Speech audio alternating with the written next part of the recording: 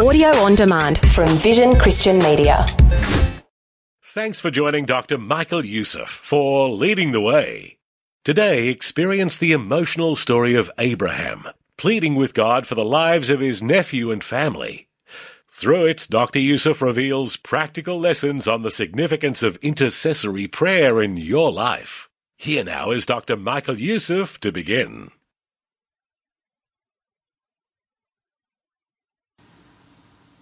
Some days, in the middle of the night, or more like it, early hours of the morning, I'm able to look out over the city that is full of hustle and bustle and traffic and noise during the daytime. At that time, it's quiet. It is silent. It is peaceful. It's serene.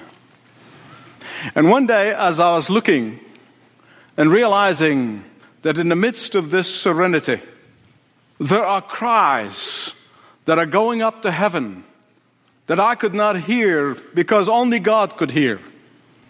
There are cries are being lifted up to heaven, even in the midst of the silence and the peaceful appearance. Only God could hear and see wickedness that is taking place even in the quiet hours of the night. Only God could hear the cry of a child who's being abused by a drunken parent. Only God could hear the cries of the victims of street gangs. Only God could hear the cries of drunken people in 100 bars that marred the face of the city. Only God could hear the cry of sinful immorality and debauchery. Only God could hear the cries of a drug addict. Only God could hear the cries of those who are plotting destruction for their competition. And then I thought, if these cries coming out of one city, I must add to that all the cries that are coming out of hundreds, yea, thousands of cities across the land. And then you got to add to that the cries that are rising up to heaven from hundreds of thousands of cities around the world and towns, the cries that are rising up to God. And God's justice demands that judgment should come upon the wicked. The judgment must come upon wickedness. That is the justice of God. But then I perceive His mercy to be saying, give them one more time. Give them one more chance. Give them one more opportunity. Give them one more day so that they may hear the gospel message and turn and receive forgiveness from the hand of God. Give them one more opportunity to repent. But I tell you with deep pain in my heart that the tragedy in the cities in America today is that they have heard the gospel message for so many years and then they have rejected it. They've heard the gospel message and they ignore it.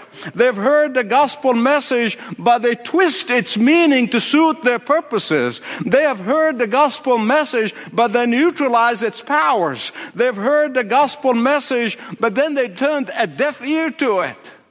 And the judgment of God is on its way. Now listen to me.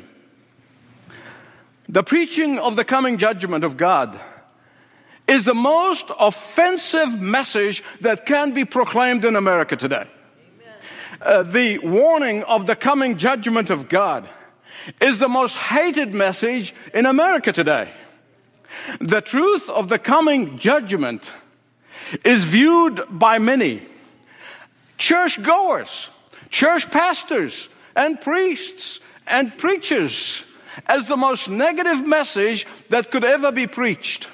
And I know, and you know from the Word of God, that if we deny the future certainty of the coming judgment of God upon wickedness in the world, so that we can make people feel good, they will literally curse us for all of eternity when we deny them the warning of this truth that God shall judge the world. That is a fact. And what is the responsibility of every single believer in Jesus Christ between now and the time of the coming judgment? we must lovingly, we must caringly, we must gently, and we must thoughtfully warn people of the coming judgment. We are to intercede on behalf of the lost people. We are to pray and cry to God on behalf of lost people. We are to be consistent witnesses for the salvation that can only come through Jesus Christ. We are to plead and urge lost people, please escape the judgment that is coming. We are to plead with God for the sake of the city and for the sake of the nation. We are to intercede with God on behalf of the city and on behalf of the nation. We are to stand in the gap on behalf of the city and on behalf of the nation. Now I want you to turn with me, please, to Genesis chapter 18. God tells Abraham that the outcry against Sodom and Gomorrah is so great, that their sin is so grievous, that he is going down to see for himself. What's that mean?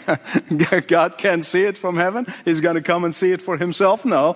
This is the Bible's way of using human language to illustrate that God is going to give them a fair hearing. That he's not going to arbitrarily judge them, but he's going to give them every opportunity to turn and to repent. This is the Bible's way to talk human language to illustrate the watchful eye in the sky. To tell us about the God who is not indifferent to the cry of those who are oppressed. It tells us that God is not indifferent to those who defy his laws. That God is not indifferent toward those who are deceiving and lying and cheating. That God is not indifferent toward those who call evil good and good evil. God is not indifferent. And the reason people, some church people, get really angry when they hear the message of the coming judgment and they try to shoot the messengers. The reason they get angry about the message of the coming judgment is because they do not want to admit that they're sinners. They do not want to repent of their sins. They do not want to acknowledge their sins. They do not want to turn to God and receive forgiveness for their sins. They want to keep on sinning, but at the same time their conscience is burning within them and they know it. And so they say, we're not sinners. We're just having lifestyle choice. We're just having sexual preferences. This is the way you do business these days. This is the way the world is today. Michael, you've got to understand that there's a new definition of Christianity today. Christianity is no longer about sin and salvation and judgment and heaven and hell, but Christianity now is about believing that all the religions are going to lead to the same place. That the definition of Christianity today is about tolerance of all lifestyles. That the definition of Christianity today is that it doesn't matter what you do and what you believe as long as you do some good. Totally contradicting 4,000 years of Bible writings and Bible writers and revelation of God in His Word. But this modern deception should never, listen to me, this modern deception should never deter us, not for one moment, from interceding on behalf of lost people. And we have the biblical example here in Genesis 18. The people of Sodom were totally absorbed in their own sin and sinful lifestyle. They were totally oblivious to the fact that Abraham was up there on the mountain interceding for them, pleading with God on their behalf. But that did not stop Abraham from continuing to intercede. It didn't matter whether they knew it or not. It didn't matter whether they understood it or not. He kept on interceding. He kept on praying. This prayer is a model prayer. It's actually the first prayer of its kind in the whole of the Bible. There are three things about this prayer that you must remember as you pray for this great nation, as you pray for your neighbors, as you pray for your friends, as you pray for your family members. First, it was a penitent prayer. Secondly, it was a persistent prayer. And thirdly, it was a persuasive prayer. It was a penitent prayer. What do I mean by this? Being the first type of prayer of its kind in the Bible, it sets the example for all of us. In fact, somebody said that we are never more like Jesus or more pleasing to the Lord than when we pray for others. And yet, Abraham did not come to God in a posture of demanding anything. He didn't say, God, please do this. It's very important for you to do this. He did not come to God in a posture of presuming on God's grace. He did not come to God enumerating all of his righteous deeds, all of his righteous acts, and says, God, I've done this, and I've done this, and I've done this for you. Now it's time for you to cough up and do something for me. No. That is not. In fact, in verse 27, he said, I am nothing but dust and ashes. It was a penitent prayer. Beloved, listen to me. Whenever we pray and intercede on behalf of our cities and on behalf of the nation, listen to me.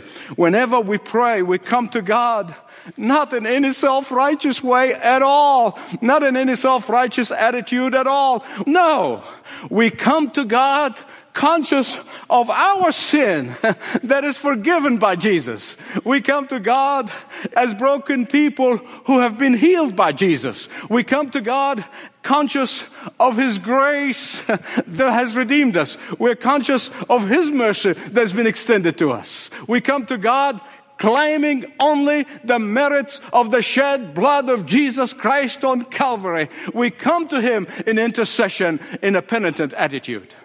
Secondly, it was a persistent prayer. This second point is probably convicting to all of us, and your pastors included. Probably the Achilles heel in our prayer life is lack of persistence in prayer.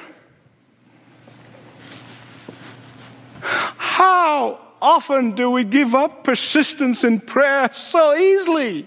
How we give up persistence in prayer so quickly? How we give up persistence in prayer too soon? How we give up persistence in prayer and lose heart in prayer so fast? Abraham persisted in his prayer. He persisted in his request of God. Although his prayer is not really a spiritual model that you need to follow more than it's a cultural thing. I want to explain that to you. You have to grow up where I grew up to understand this bargaining process that was going on. You got to understand that in that culture, when somebody feels so small, approaching someone who is so great, you don't come out there and you blab it and said, give me this. You don't do that. What you do, you test the water. You just dip your toes in there and you say, can I get this? And if he invites you on, you'll ask for more. And then you ask for more. And then you ask for more. That was Abraham's culture. And here he is so conscious of the fact that he is a creature and that he is talking to the Creator God, the God whose very breath is in his hand. And he recognized that, so he comes to him, approaching him slowly. That's how you talk to powerful people. You approach and you ask for one thing, then the next, then the next. And 6 times, Abraham would make his request of the Lord. And every time he sees the grace of God extended. So he becomes emboldened to ask for more.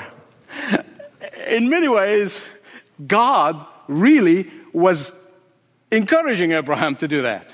He was inviting him. See, God was growing Abraham in the faith. He was growing him in the faith. He didn't rebuke him. He said, now, Abraham, come off it. I know you're asking for 50 if there are 50 people who save the city. And I know really your ultimate goal is 5. No, God didn't do that.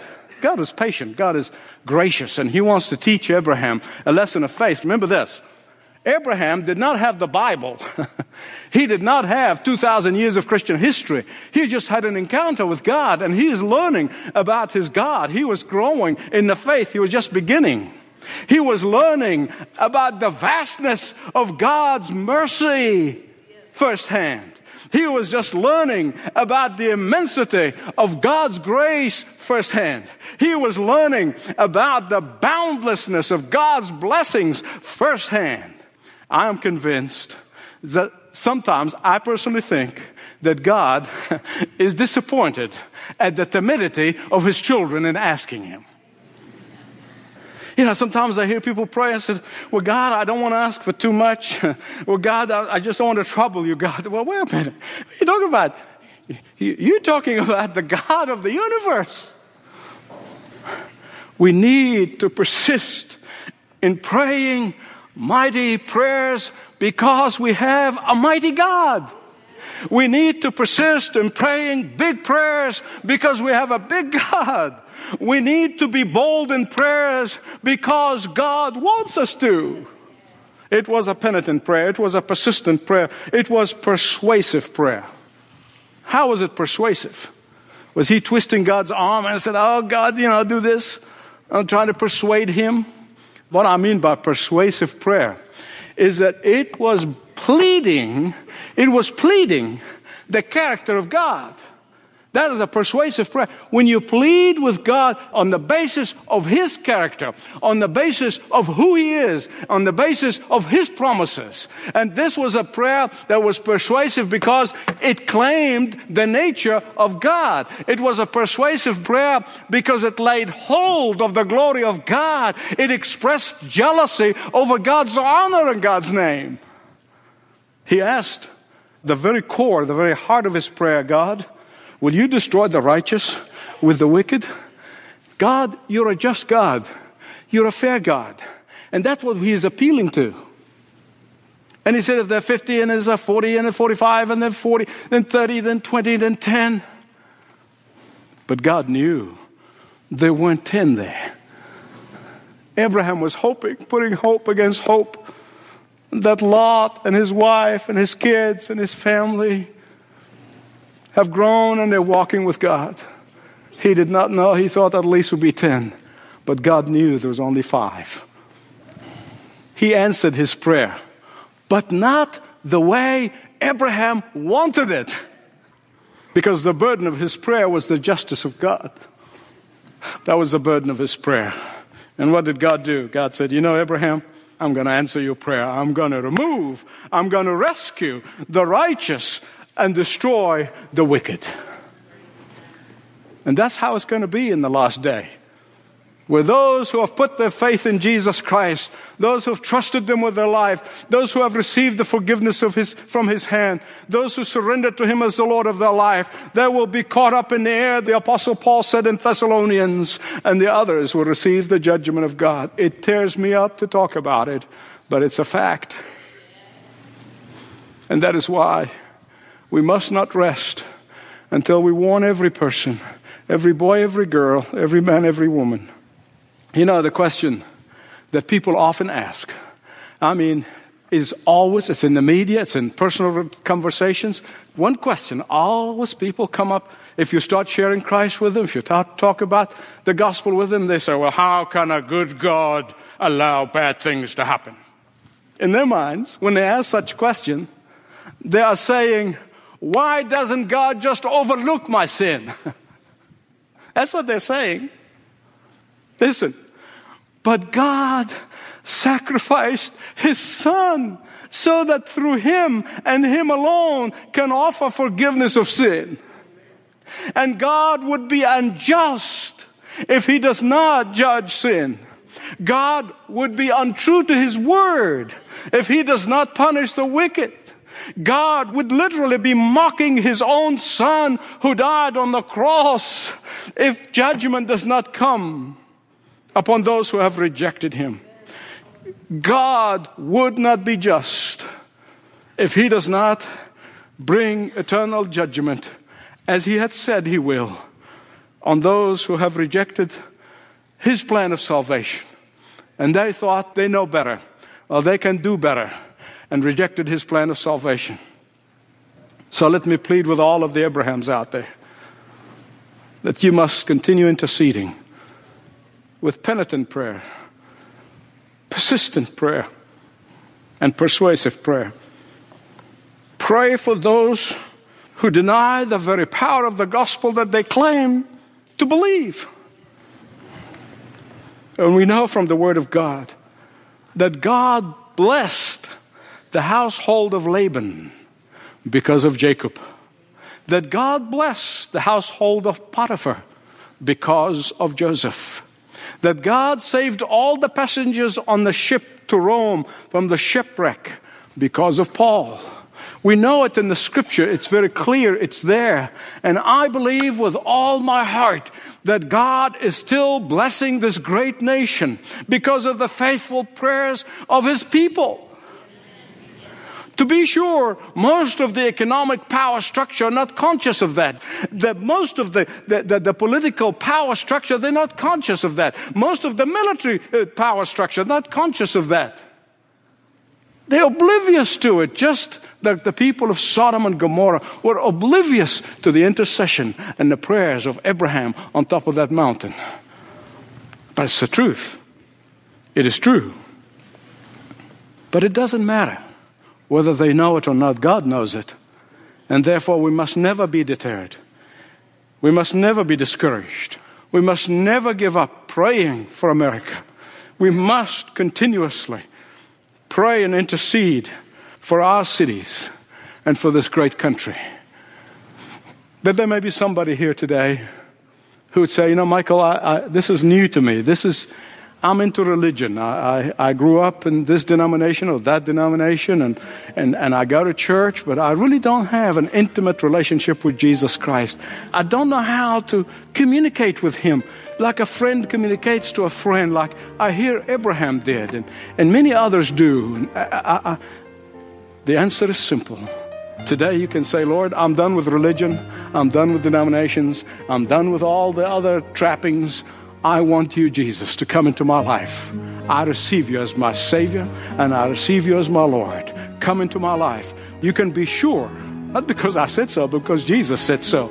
He said, whomsoever would invite me, I'll come, and I'll sup with him, and he with me.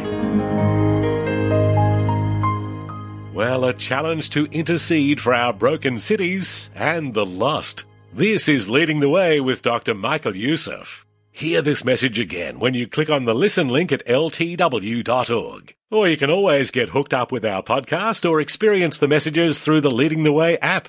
That website again is ltw.org. And while you're there, make sure you take the time to experience Dr. Youssef's weekly TV programs, video stories of lives changed by the gospel, and more.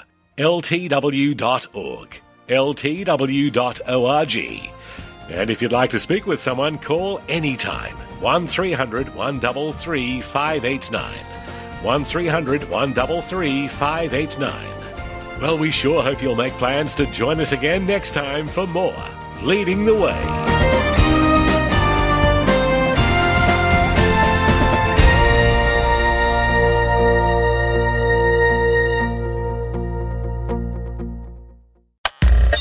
Thanks for taking time to listen to this audio on demand from Vision Christian Media.